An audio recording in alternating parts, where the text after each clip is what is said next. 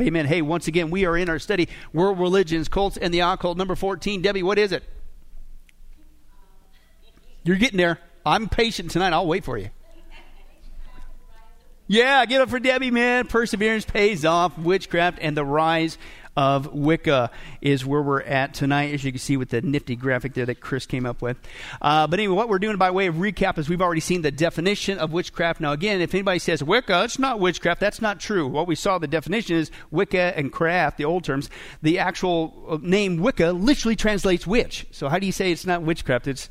Doesn't make sense at all. We also saw the types of witches, okay, all different kinds of types, still on today. Location witches, worldwide basically, still to this day. We're going to get into the history tonight, the location of them. And then last time we dealt with the protection of witches, okay? And then what we saw is, unfortunately, the world doesn't listen to God. Shocker.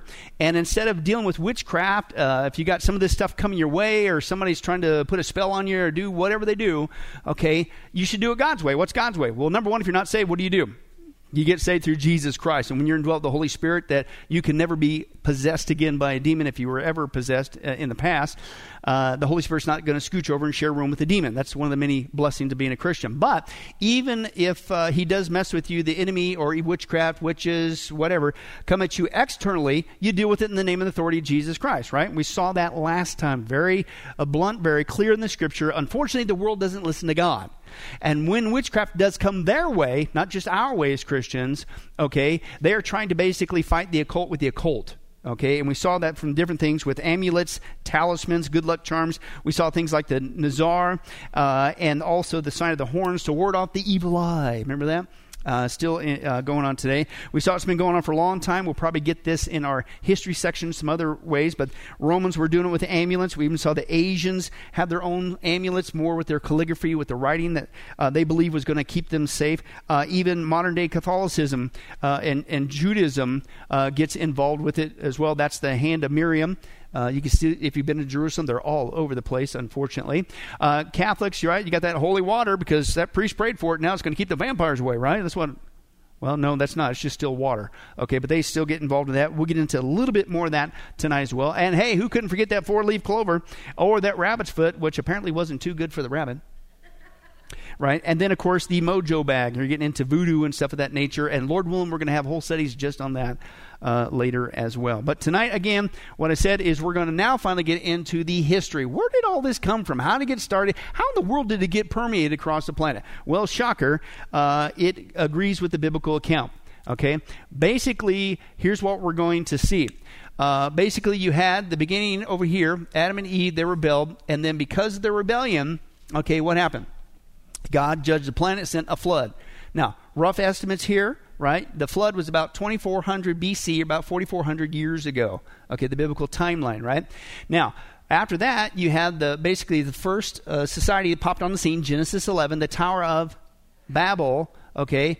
And basically what's crazy is that's about 2200 BC, the founding of Babylon, okay? History would say that's about 200 years after the flood. So Noah and his family get off the boat. Within about 200 years, it's starting to get a pretty big population again, which is what God told them to, repopulate. But what do we see? Only 200 years after God judged the whole planet, they're rebelling against God again. Okay? And so that's what we're seeing here. And that's what we're going to see. This witchcraft comes from here, right? So God confused the languages at Babel for the rebellion. And what happened? We'll see this probably next week, Lord willing. And that he spread out the nations. Well, when he spread out the nations, then it goes from Babel, it goes to Egypt and Greece, the Roman society, of course, then the Orientals over there, and things of that nature. We'll get into that. But guess what went with them? All the stuff that started at Babylon, including, we're going to see proof, witchcraft. Okay? Nothing new under the sun. Anybody that wants to come up to you and say, basically, witchcraft is a new thing. We've only been doing it since the days of Salem, or just it came over from Europe. And all this sewer pipe of occult stuff, including witchcraft, and it's the occult period, came out of Babylon. Now, what we're going to see, the biblical history, shocker, you have this next event that I'm going to record for you, and this is 1400 BC, so 1,000 years after the flood, okay, God is saying, warnings to his people, when you go into these nations, don't get involved in their occult practices. Well, where did those occult practices came from? They came from here as they dispersed across the nations. So you got the timeline right? So let's take a look at God's warning to his people when they get into the land that he's given to them, i.e. the Jewish people as the context. Don't get involved in witchcraft. Okay, it's already been there. So let's take a look at that. Deuteronomy 18 is our text tonight. Deuteronomy 18. God does not mince words, right? You don't have to say, well, I wonder what he was talking about here. What is God's feelings on the occult and witchcraft? And is that, no, he does not pull punches.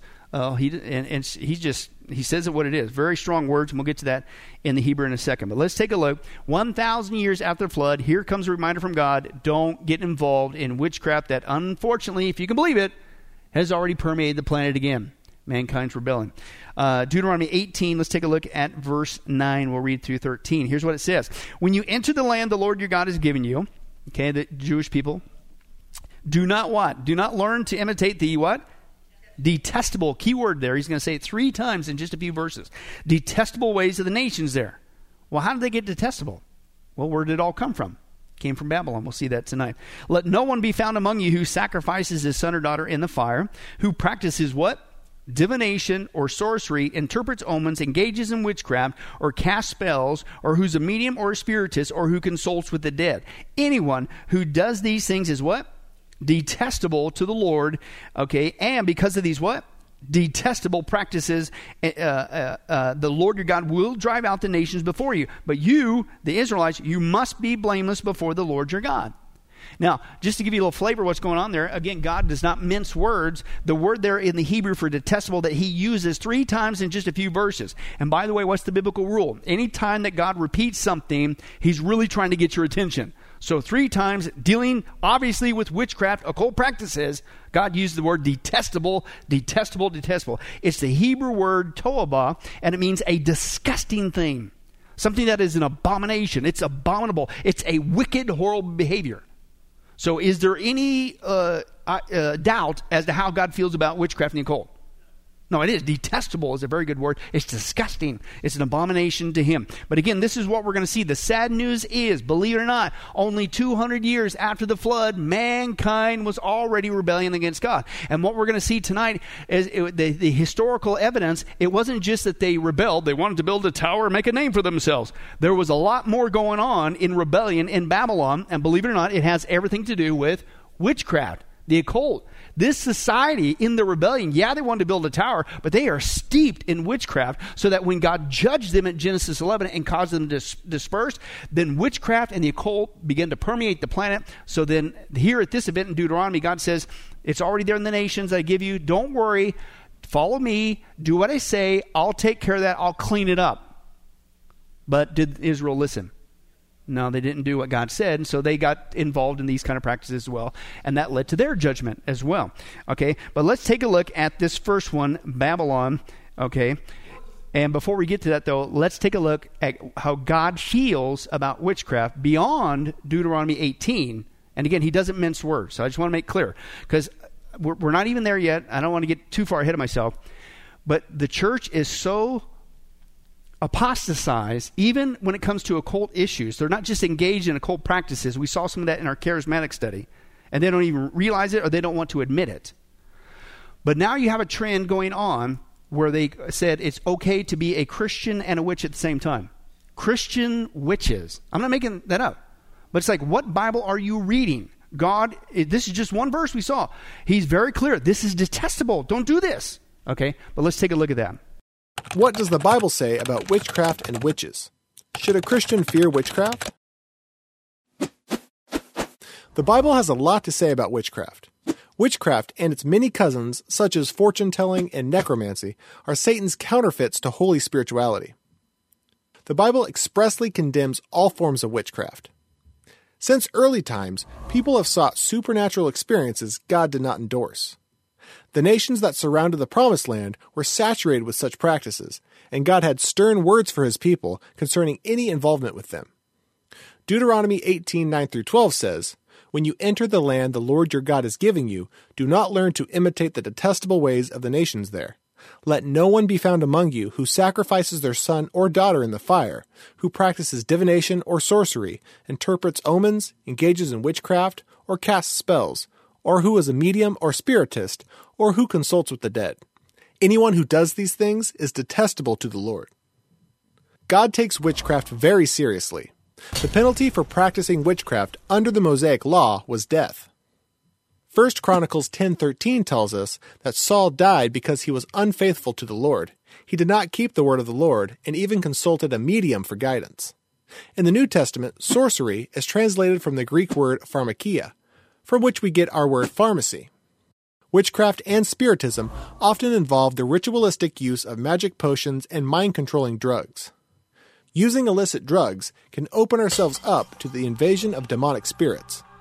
Engaging in a practice or taking a substance to achieve an altered state of consciousness is a form of witchcraft.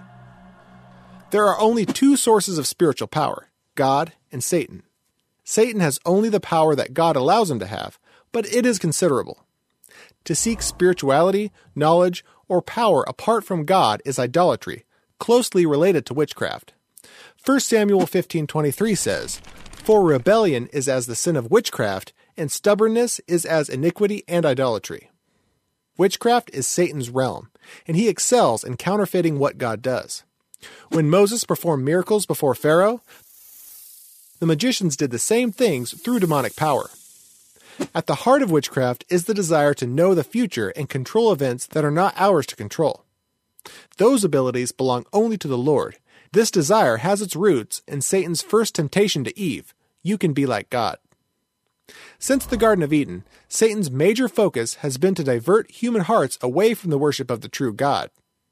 He entices humans with the suggestions of power, self-realization, and spiritual enlightenment apart from submission to the Lord God.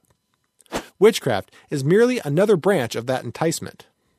To become involved in witchcraft in any way is to enter Satan's realm. Seemingly harmless modern entanglements with witchcraft can include horoscopes, Ouija boards, Eastern meditation rituals, and some video and role-playing games. Any practice that dabbles in a power source other than the Lord Jesus Christ is witchcraft. Revelation 22:15 includes witches in the list of those who will not inherit eternal life. Outside are the dogs, those who practice magic arts, the sexually immoral, the murderers, the idolaters, and everyone who loves and practices falsehood. We don't need to fear Satan's power, but we should respect it and stay away from it.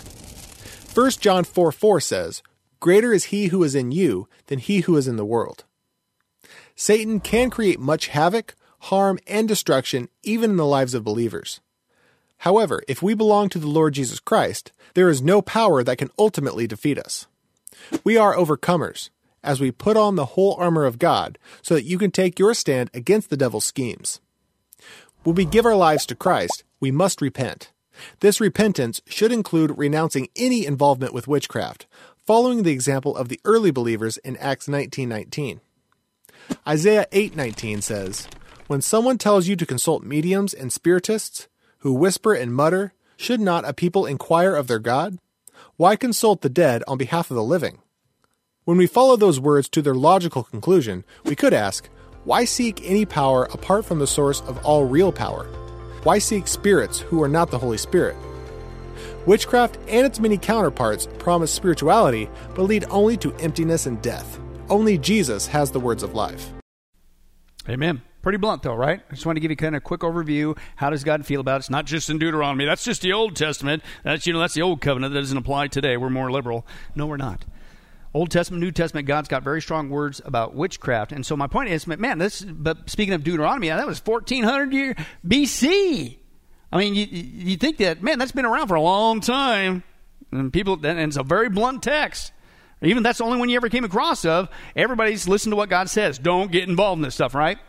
Wrong. It's permeating the planet on a massive scale. And again, we're going to see why. Because in history, the first area that it started, again, was Babylon, and that's the furthest we're going to get as far as history tonight, and hopefully we can get that. But witchcraft or witchery is the practice of magical skills. Historically, it's in cultures worldwide, and again, we're going to see that in Babylon. There's all kinds of cuneiform tablets. What's that? That's a fancy word for the tablets where they had used pressed clay. Yeah, this was pre-cell phones, kids. And that's how they recorded stuff. They didn't have paper and stuff, but they did that in the marks. And so anyway, so they find tons of these tablets all over the place. And guess what's all over the tablets? Believe it or not, witchcraft, occult practices. We'll get into that tonight. Okay? But we're going to see and eventually take a journey around the world, Africa, the Caribbean, North and South America, Asia, India, Nepal, Japan, Saudi Arabia, Syria, Iraq, Europe, the United Kingdom, Italy, Spain, the island nations, Papua New Guinea, Fiji, Russia, you name it. Basically, the occult and witchcraft, as we saw before in our location study, it's throughout recorded history. But what we want to see in this history section is, where did it all begin? How in the world did man get into this, and how did it get across the world? Again, we're going to see clearly, and it agrees with this biblical account, Babylon. Again, and that's important too, because sometimes people will come up to you, well, this I don't, witchcraft, it's kind of a new thing. And no, it's not. No, it's not. All occult practices, witchcraft included, came from this sewer pipe. Okay, and we're going to see it permeate the planet. All right, now let's go into Babylon. The belief in sorcery and witchcraft was widespread in Babylon, and of course we see that again in the cuneiform tablets. It's all over the place. In fact, they were not only so steeped into the occult and witchcraft, and again, what time frame we were talking about? 2200 BC, right? 200 years after the flood, they were already in this level of rebellion. Not just building a tower, but in this kind of stuff. No wonder God said, that's it, and spread them out. Okay, but they were so steeped in witchcraft that it's just like today. Some people want to say, well, there's white magic and black magic, and I use white magic to defeat the black. No, it's. Do you want me to use the analogy again? You know where I'm going, right? Baked chicken, fried chicken, doesn't matter. It's still chicken, right? Black witchcraft, white witchcraft. It's still witchcraft. Hello, right? But that's what they do. And we're going to see that they not only were engaged in witchcraft, but people use witchcraft to fight against witchcraft. Even as far back as Babylon. It's crazy.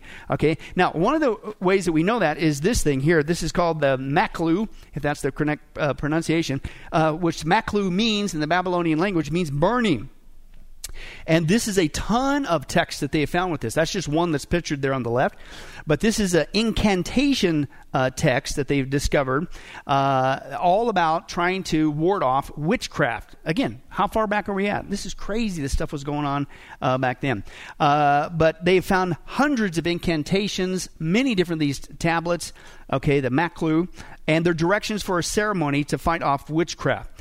Now, what they said is, according to the writings, when they translate them, it was performed over the course of a single night or a month, typically July and August, when they believed that the spirits from the netherworld were more susceptible to their spells, right?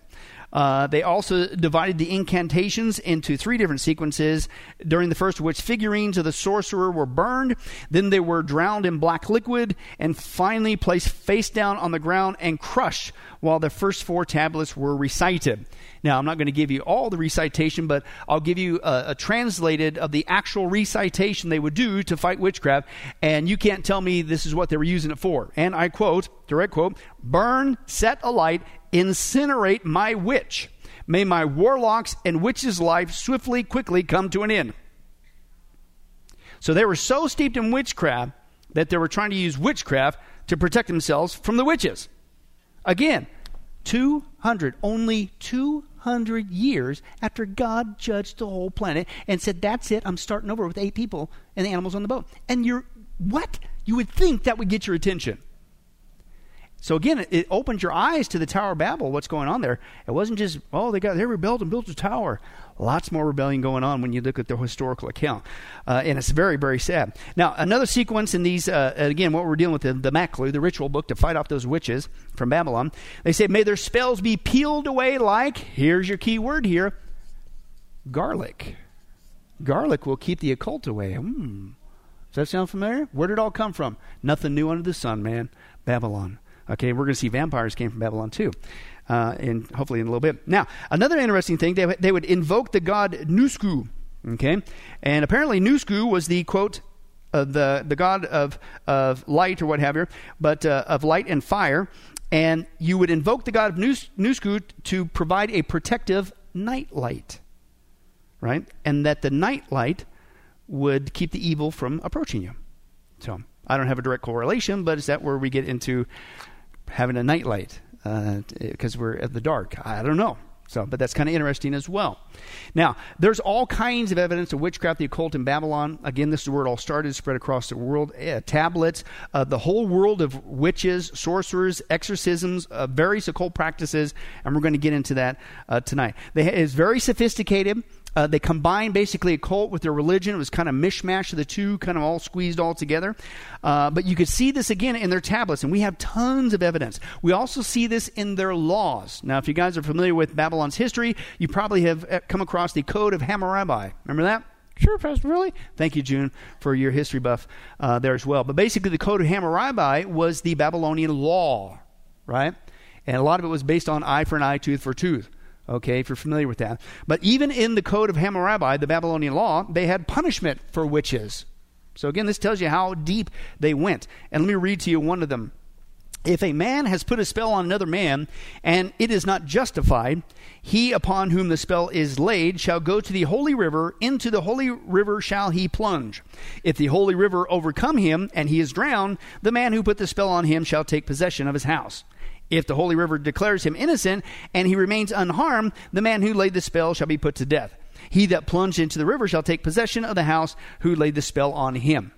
So again, they're so steeped in witchcraft at this point, they're not only trying to use witchcraft to fight witchcraft, but they got laws against witches, and you can't do it's crazy. In just 200 years after the flood, roughly. Right? Now, let me give you some other evidence right there. This one here is called the Gula incantation. Right? And I'm sure you guys can decipher that. Yeah, it looks like somebody threw a bunch of 100 chickens on top there, scratched with their feet. But hey, believe it or not, it is a writing. Okay, and but anyway, this is the Gula, and this is on this tablet, as they deciphered it. This tablet asks Gula, what's a Gula? Gula is what they believe was the goddess of healing. It asks Gula and Marduk. Now, if you're familiar with Babylon history, Marduk was what they believed the king of the gods. Okay, but this tablet's asking Gula and Marduk to help cure a patient who's thought to have been attacked by a ghost. Okay, now again, this tells you, again, the permeation of the occult practices, because we don't have everything of their civilization because it's been long destroyed, right? But we have so many tablets left over, a high percentage of them are dealing with, guess what? Witchcraft. So again, that tells you, man, they had it's just crazy when you take a look at it. Let me give you another one. This is a fragment of a Babylonian talisman, okay, that you apparently wore, as we saw last time. It's supposed to ward off evil. This is going on way back then, too. Nothing new under the sun. And if you wore this, it was supposed to exorcise the sick, because they thought that was the demons and the spirits or witches doing stuff to you, and you need to do that. This one is kind of interesting. As you can tell, this is where my artwork is inspired. And apparently I'm into the Babylonian style, right? And oh, you doubt? Look at that. Nifty looking. I don't know whose nose that is, but we won't go there. But anyway, this is actually a ceramic incantation bowl, right? And so this is a bowl that they would have, and the incantation is actually written inside of it, and that's used for protection purposes as well, and things of that nature. So we find all kinds of things. In fact, they even had different classes of witches or magicians and things that people involved in the occult. There were professional magicians in Babylon. There were, and they would specialize in a particular field of magic, witchcraft. They would also have specialists who would be just involved in divinations. Others were just professional exorcists. So it's like a doctor. Okay, this guy, he specializes in ear, nose, and throat. This guy's in brain surgery. Well, that's how permeated this is. They had specialized professional witches, and we see that in their account. Now, let me give you another one, and this is called the Apkula. It's another thing that we find. And this is more of a figurine that they have. And Apkula basically was a demigod. Demigod because it's part man, part god. This was a part man, part fish. It was a male, and you may not be able to tell in that figurine there. It's a little bit damaged. But it had a fish skin hood. Okay? And so it was a man with a fish skin hat thing that's going on there. And what they would do is the practitioners of magic is they would take figurines like this that depicted gods or certain entities and things of that nature, and they would do things with these figurines to protect them or give them good luck or health and things of that nature. This particular one, the practitioners of magic protected interior spaces of buildings by depositing figurines beneath the room's floor. And somehow that figurine was going to take care of you and protect you. Now, you might know where I'm going with this. Does that sound like anybody today? heavy-duty Catholicism is exactly what that sounds like. I'm not going to revisit our whole study, but if you recall, in our 12-week study on Catholicism, they are huge on figurines. Dead people, saints. They got a saint for everything. Oh, they don't really believe that today. Really? Let me give you a quick example. They're still selling figurines of saints. And what I found interesting, this one is what? You bury it under the floor? Well, if you get a certain saint and you bury it in your front yard, you'll sell your house. Watch this. Hi there, I'm Susan with the Catholic Company, and this is the St. Joseph Home Sale Kit. This St. Joseph Home Sale Kit includes a plastic St. Joseph figure, a prayer to St. Joseph, the Way of St. Joseph, and an introduction to St. Joseph home sale practice. There are many myths about where and how to bury St. Joseph, but none of that is of importance. What is important is that St. Joseph has long been called upon to help us with our many good petitions, including selling a home. If you are trying to sell your home, we believe the St. Joseph Home Sale Kit provides a great opportunity for one to become more familiar with the role of St. Joseph. Still going on today for 1995. That's right. But guess what? It's nothing new under the sun because the Babylonians did the same thing with witchcraft. Very, very interesting. Now, I don't have time to go through it, but if you guys don't believe me on that, let me give you just a refresher on some of the saints and what still today, this is their list, not mine, and I'm just going to blow through them. So if I'm speaking so fast, I'm not speaking in tongues. Okay, I'm just blowing through this. Don't accuse me of that. But St. Adrian, this is from them. St. Adrian, if you get a figurine, have it in your house, bury it, do whatever. If you got a priest that comes by and blesses it, woo, superpower, right? And again, this is all current stuff they still do today, right? St. Adrian will help you if you're a butcher, a guard, a soldier, or an arms dealer. I'm not making that up. St. Agatha for bakers, bell making, or nurses. St. Alexander for charcoal burners. St. Amand for bartenders, brewers, innkeepers, merchants, and vine growers. St. Ambrose handles beekeepers, beggars, candle makers, wax smelters, and refiners. St. Anastasia deals with weavers, healers, martyrs, and exorcists. St. Andrew, fishermen, of course. Doesn't that make sense? Right? And St. Anne is for miners, mothers, equestrians, cabinet makers, homemakers, stablemen, and I'm not making this up, French-Canadian voyagers.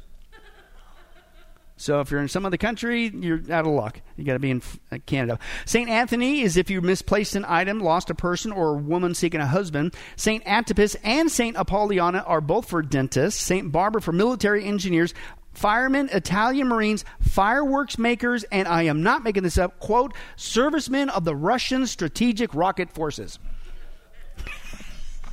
1999. What a racket. This is crazy. St. Bartholomew is handy for tanners, trappers, and couriers, and even one, pay attention, Vegas, unemployed gamblers. St. Cajetan, Cajetan. I'm not making that up either. St. Edward's for kings, St. Elgus for metalworkers, jewelers, mechanics, taxi drivers. Pyrotechnicians have their own, St. Erasmus.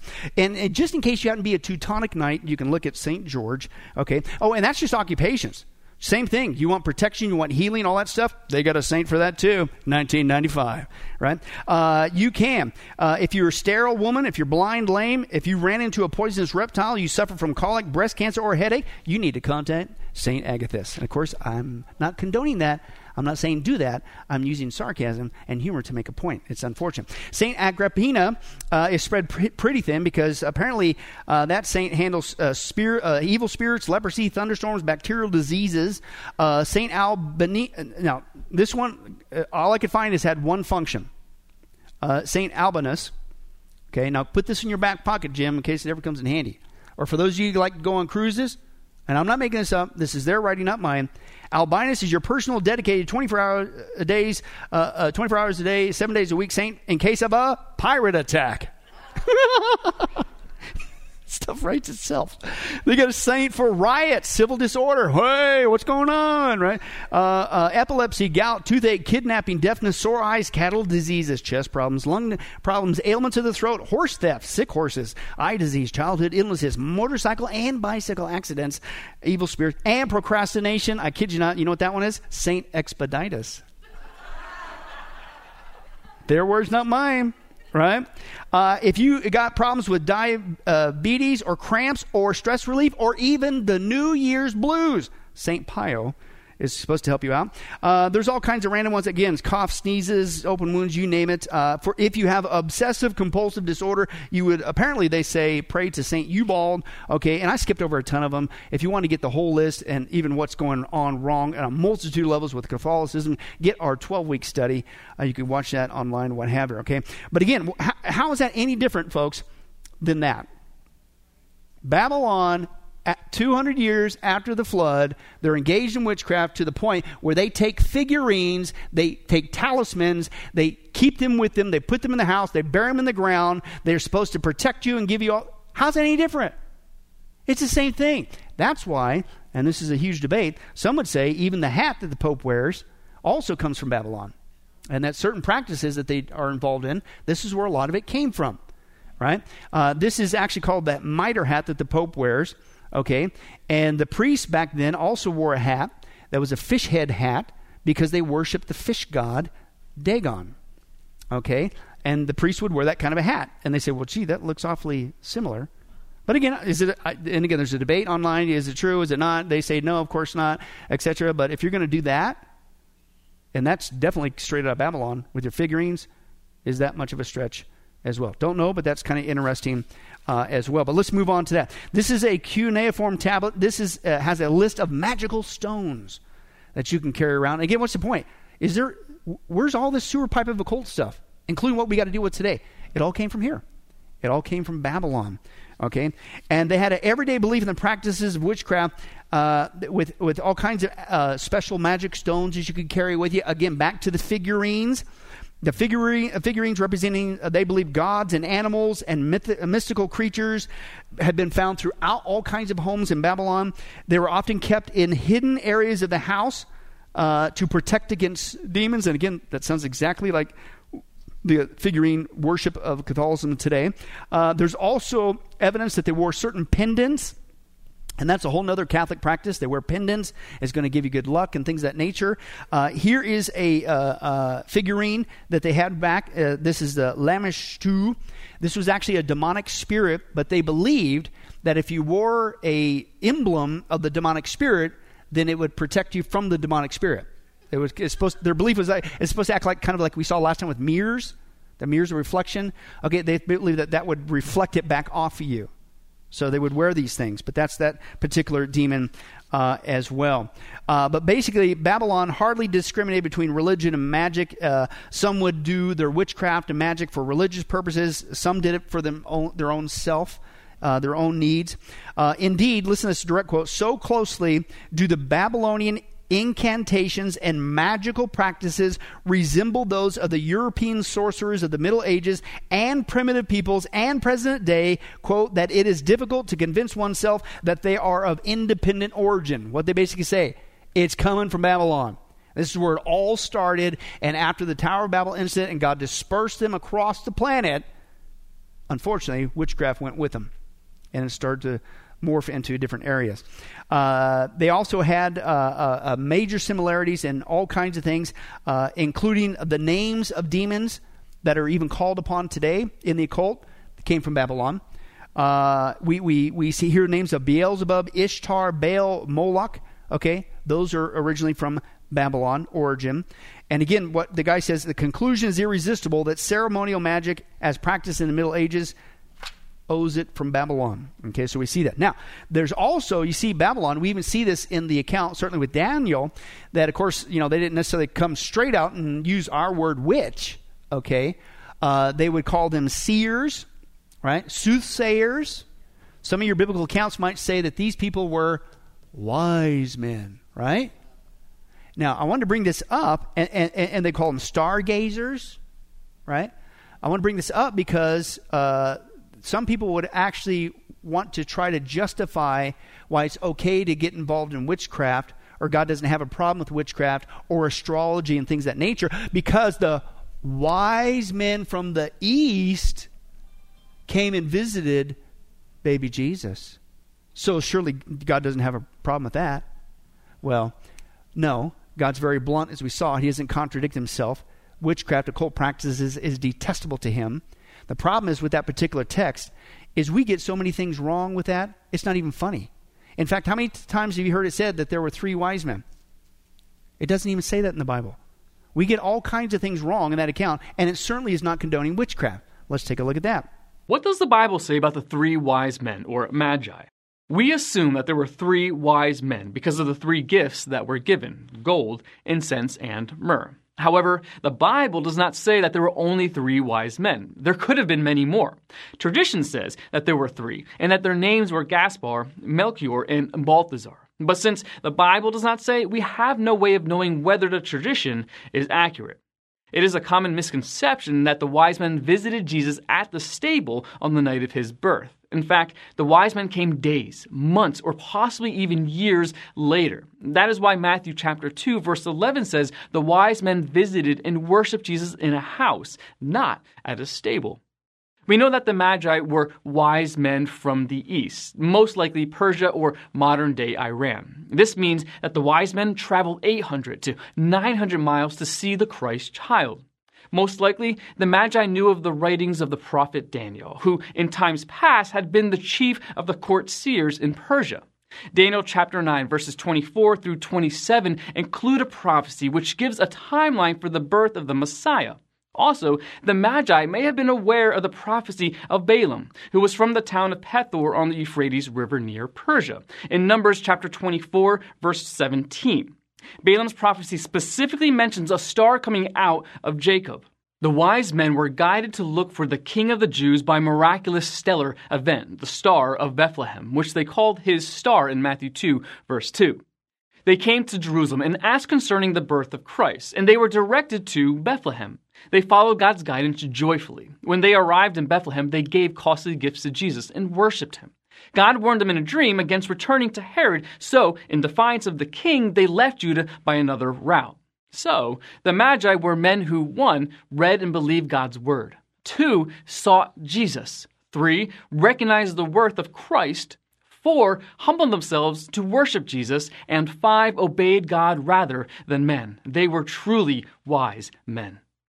And so obviously when you actually take a look at the text and the context, certainly is not condoning witchcraft, astrology, and things of that nature.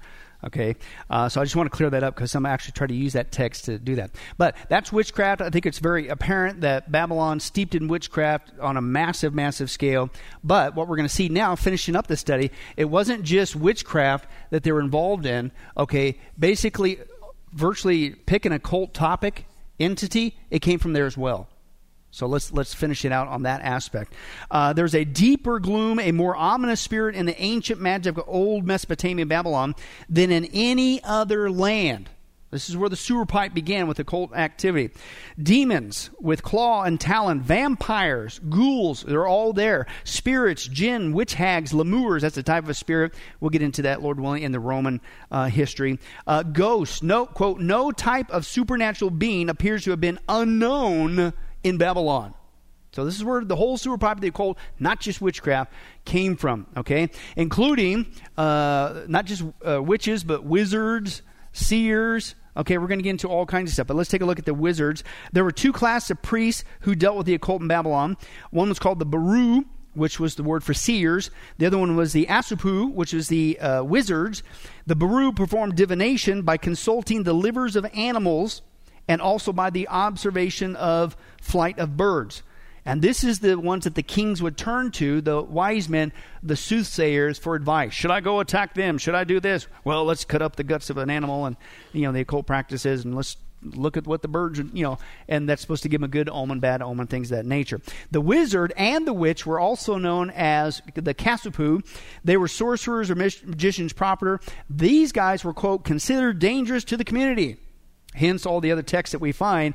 You got to do this to fight the witches and hope they don't get you and blah, blah, blah. The Babylonian witch, quote, prowls the streets, searching for victims, snatching love from handsome men, and withering the beautiful women. At another time, they're depicted as sitting in the shade of the wall, making spells and fashioning images. Again, all starting in Babylon. Again, not just wizards, seers, soothsayers, all that stuff they call. But believe it or not, and we're probably going to have whole studies on this later, but I'm just going to give you an overview since we're in this history section.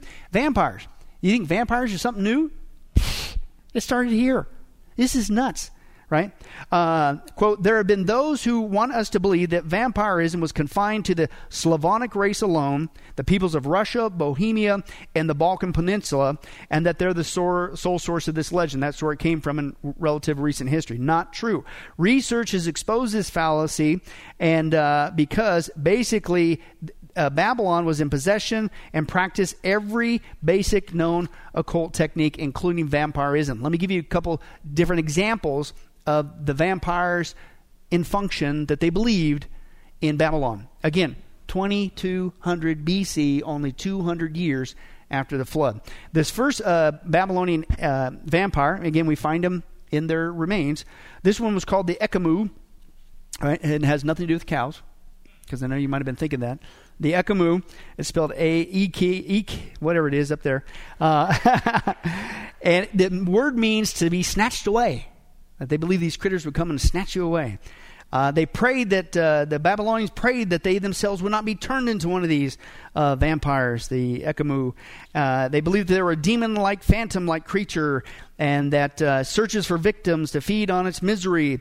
They were a little bit different than what we would consider a vampire today, in that the Ekamu does not drink blood, they believed, in order to live. Instead, it fed off the life force of plants, animals, and elements, tapping into their life force, suck them dry like that. So that's what they did. And then they believed that you could turn into one of these critters, okay, if you died from a violent murder, you died young, you had death from a battle or war, death before finding love, improper burial, no burial at all, you died during pregnancy, you died from drowning, you died from starvation, improper offering to the gods, or if you ate chicken.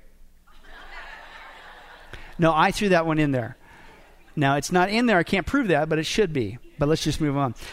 They also said, listen to this. This is the understatement of the year of Babylonian times. If an Ekamu were to show up on your doorstep, it would not be a good sign. And they believed that within a few days, if you had a run-in with one of these critters, you would die. They believe they could make you behave criminally or inflict diseases upon you. They lived in sewers and tunnels and abandoned buildings and things of that nature. Now, that was just one vampire. I'm telling you, the whole sewer pipe of the cult comes from Babylon. This next version of Babylon Empire, these things, Uruku and the Utuku, they literally means vampire that attacks man. Okay? They believe that by simply, quote, looking into the eyes of an Uruku or Tuku, a human could be injured. That sound familiar? Just like the movie. Don't look at his eyes, oh! Right? Babylon, 2200 BC, man. Nothing new under the sun. They were said to haunt deserted places such as graveyards, mountains, in the seas. Okay, then you had another outcropping of vampires called the Succubi and the Incubi. That's actually popular in the medieval times. Even modern times, people will talk about these entities. But technically, this came out of Babylon. These are, according to Babylon, vampires that use sexual seduction to trap their victims and prey on them as they sleep. They manifest in dreams, they believed, and the reason why it's Succubi, Incubi, the Succubi is supposedly the female version, and the Incubi is the male version. But you'll hear people talk about that. Now, the traditional way that we view vampires drinking blood literally did come from Babylon, because that's what these are. They just simply call them the seven demons. The seven demons in the Babylonian religious texts and the incantations share what we think of today as a vampire. The seven demons avoided the temples of the gods and fed on human blood. Okay? So technically, that's where it really comes from. And then again, back to this critter, the Lamashtu. I showed you one earlier, the figurine. This is more of an amulet. Again, that you would suppose you wear to protect you. But this was also supposed to be a female demon that's said to have killed children, drank their blood, and eat the flesh of men, and things of that nature. Okay? And then, I can't wait to get to this one, Lilith. You might have heard of this. This is from Babylon. Okay, and notice the owls down below. Owls are big in the occult, but again, this is from 2200 BC, roughly around that area. But Lilith is huge in Babylonian, and here's the myth, and it still is perpetrated today, that Lilith was really the first wife of Adam. Kid you not. It's big on people want to try to justify occult practices or discount the Bible's account, say there's really something secret going on, and it was really that. But in Babylon legend, this is supposed to be a demon that wandered the earth. Okay, but let's dispel this myth that Lilith was Adam's wife. Okay? People still do this today. But according to legends, Lilith was an evil, wicked woman who committed adultery with Satan and produced a race of evil creatures. None of it is true. It's not. It's just a myth. It's the key word, legend. That's not at all what the Scripture says. There's no biblical basis. Now, they're going to try to bring up two different biblical accounts and say, well, this is proof. And it's not. The first thing they do is they point to Isaiah 34:14, which says, there too Lilith shall repose. Right? In one translation. All other translations, not necessarily the best translation, all other translations call it the night creature or the screech owl. So again, that doesn't mean that's the Lilith that they're talking about. Okay, but even if it was, let's say even if it was, okay, it doesn't mean that that was Adam's first wife. In fact, even in that account of Isaiah, in the context, Adam is nowhere even mentioned or hinted. It had nothing to do with the creation account. So you're taking it completely out of context. Then the other one they try to do is, well, see, that's why we have two different accounts in the Genesis account. Genesis 1 and Genesis 2. They say that Genesis 1 is the account where Lilith was Adam's first wife, and Genesis 2 was Eve. And that they're two separate accounts. No, they're not. It's the same account. Genesis 1 is an overview of the creation that God was doing. Genesis 2 is more of a specific highlight of a specific time there. It's still the same thing. This gives you an overview. Here's some specifics about that overview. But it's still the same thing. But they want to say, no, it's different because the first version was Lilith. That's where it's ridiculous. But again, I bring that up because people still want to do that. Now, really where Lilith comes in play is twofold. One is witchcraft. Shocker, as we saw the history of feminism. Feminism loves this Lilith entity because, again, they believe that Lilith is popular with radical feminists because Lilith was an example of a woman refusing to submit to male headship. Because that's part of the deal. That's why she couldn't no longer be Adam's wife because she rebelled and so now the feminists pick her up as an icon. There's actually some witches today, I was reading this today, that believe that Lilith is the protector of witches and things of that nature. But they believed back in Babylon that she could shapeshift this entity and turn into an owl. And again, owls are still big to this day in the occult, but that's where that comes from, and things of that nature. Now, let me give you one more, and another vampire. Again, nothing new under the sun. This is from Babylon, the Virolacas, however you pronounce that. But they believed that they were corpses of a person that was possessed by a demon, and they rise from their graves at night. Now, what does that sound like? Zombies. Even that, nothing new under the sun. Where's all this stuff come from? Babylon. Babylon's crazy, right? And what they would do is they rise out of their graves, listen to this, and knock on people's front doors calling their names. But in the writings that they've discovered, the Babylonians had figured out a workaround. Watch this. The Virolacas could only call a person's name one time. So many of the Babylonians avoided death by waiting until someone called their name a second time, and then they answered the door. Wait for their buddy to show up. Maybe the milkman. Something. Oh, yes. It's crazy. So let's continue on. So unlike the stereotypical vampires, the Virolacas, they don't suck blood, but when they answer the door, basically you die with a disease. That was what they said. But again, I bring all this up because what? Where's all this coming from? Babylon. Nothing new under the sun. How did the occult, let alone witchcraft, permeate our planet? Right here, man. And again, I'm still blown away. This is, how long is this? Only 200 years after God literally wiped the whole planet out. And you're in this kind of rebellion, not just building a tower. You're in this?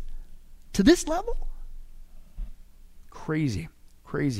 Now, real quick, we're going to get into a couple of things. Again, the practices of witchcraft and the occult are also stemming from Babylon as well. Just real quick. Words.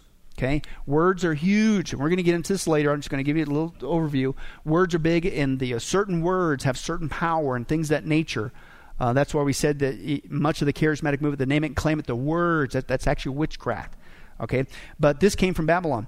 In Babylon, they believed that the name, preferably a secret name of God, possessed secret power. Even the syllables could be spoken to evoke power.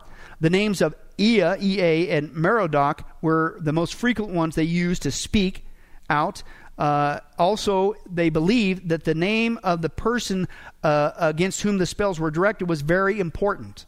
So names were big. You got to have the right name to induce, name to connect. They believed that if they had the name of the person, they had to have the right name of the person, and then you could get super duper effects if you could combine the name of the person with like the hair or the nails of the person that represent it. You put that together and, they're going to get it now.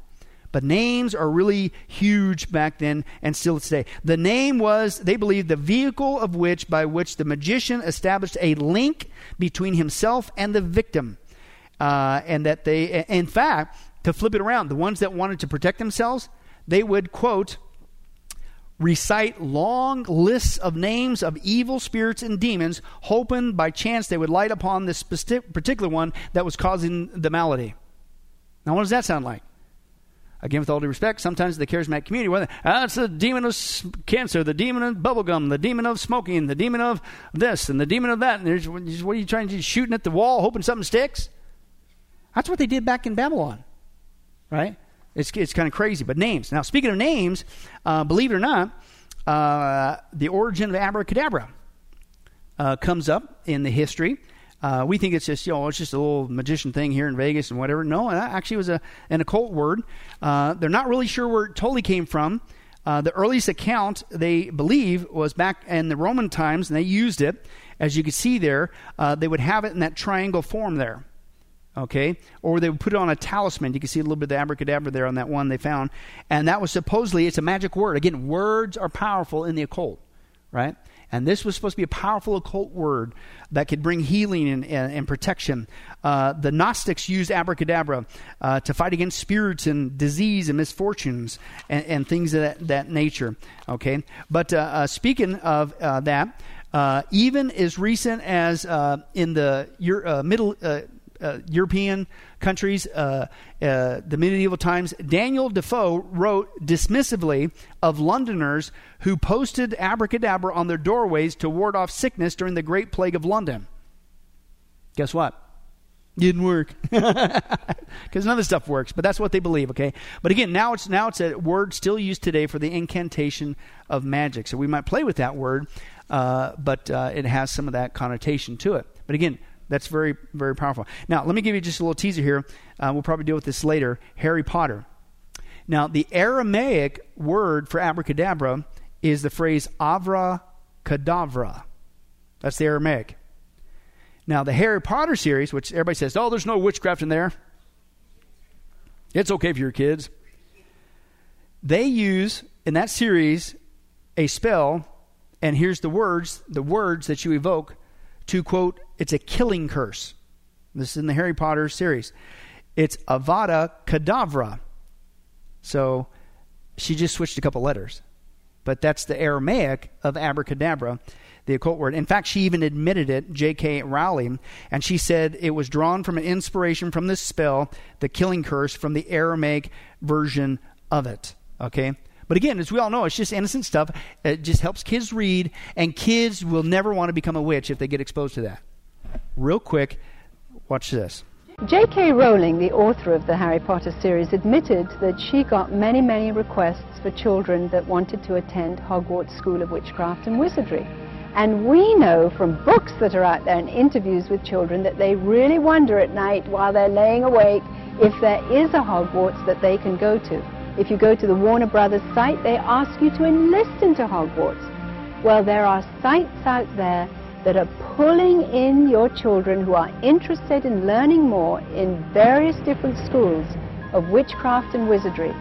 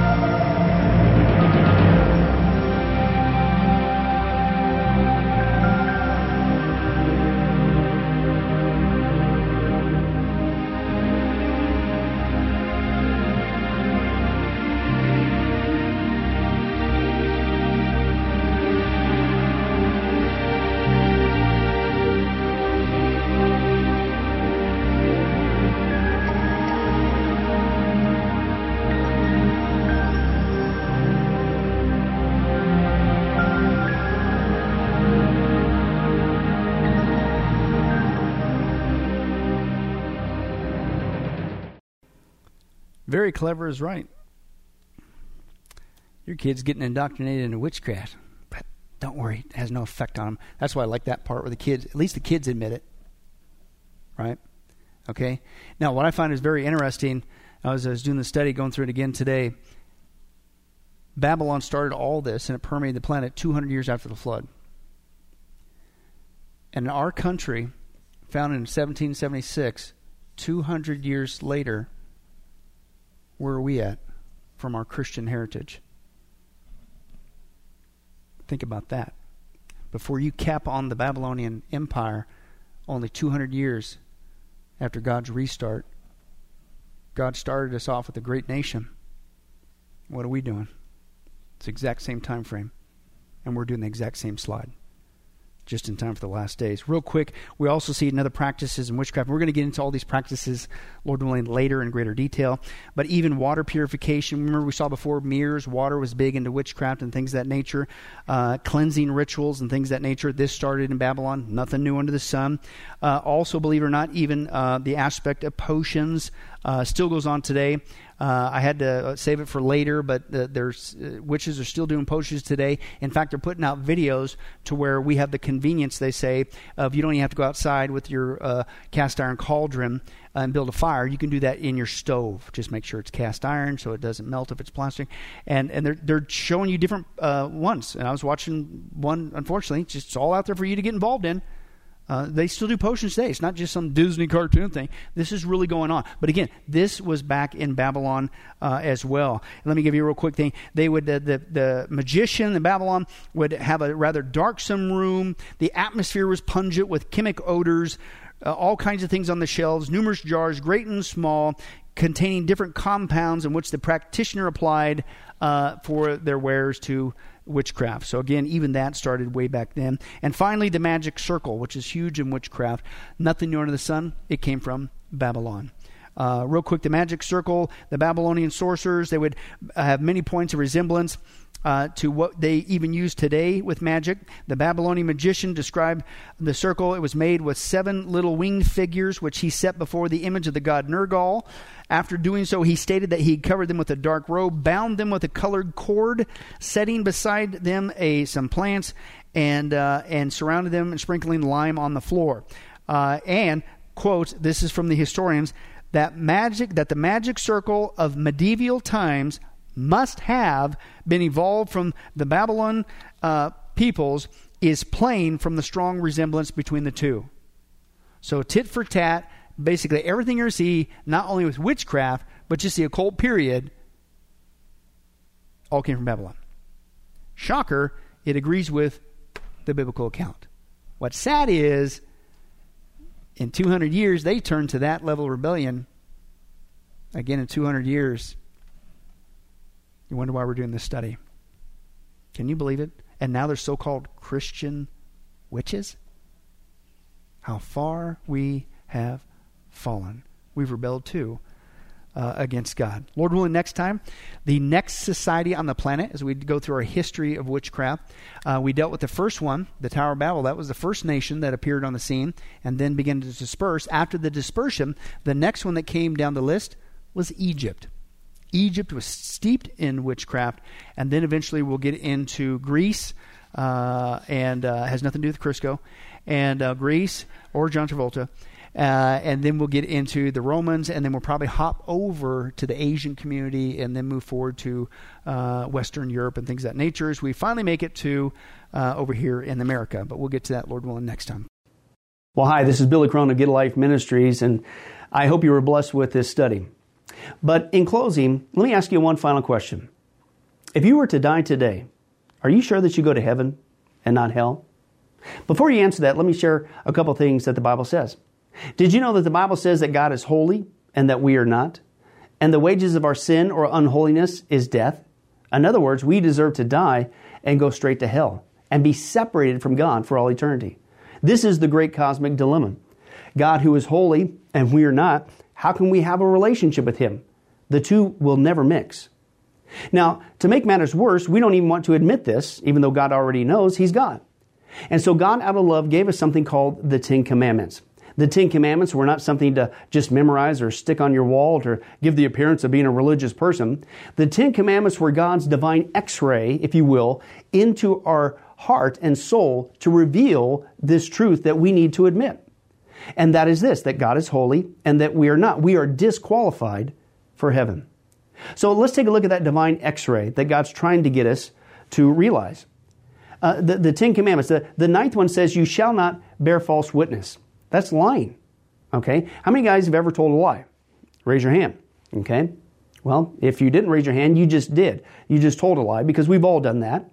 Well, that makes us a liar. Another Ten Commandment says that you shall not steal.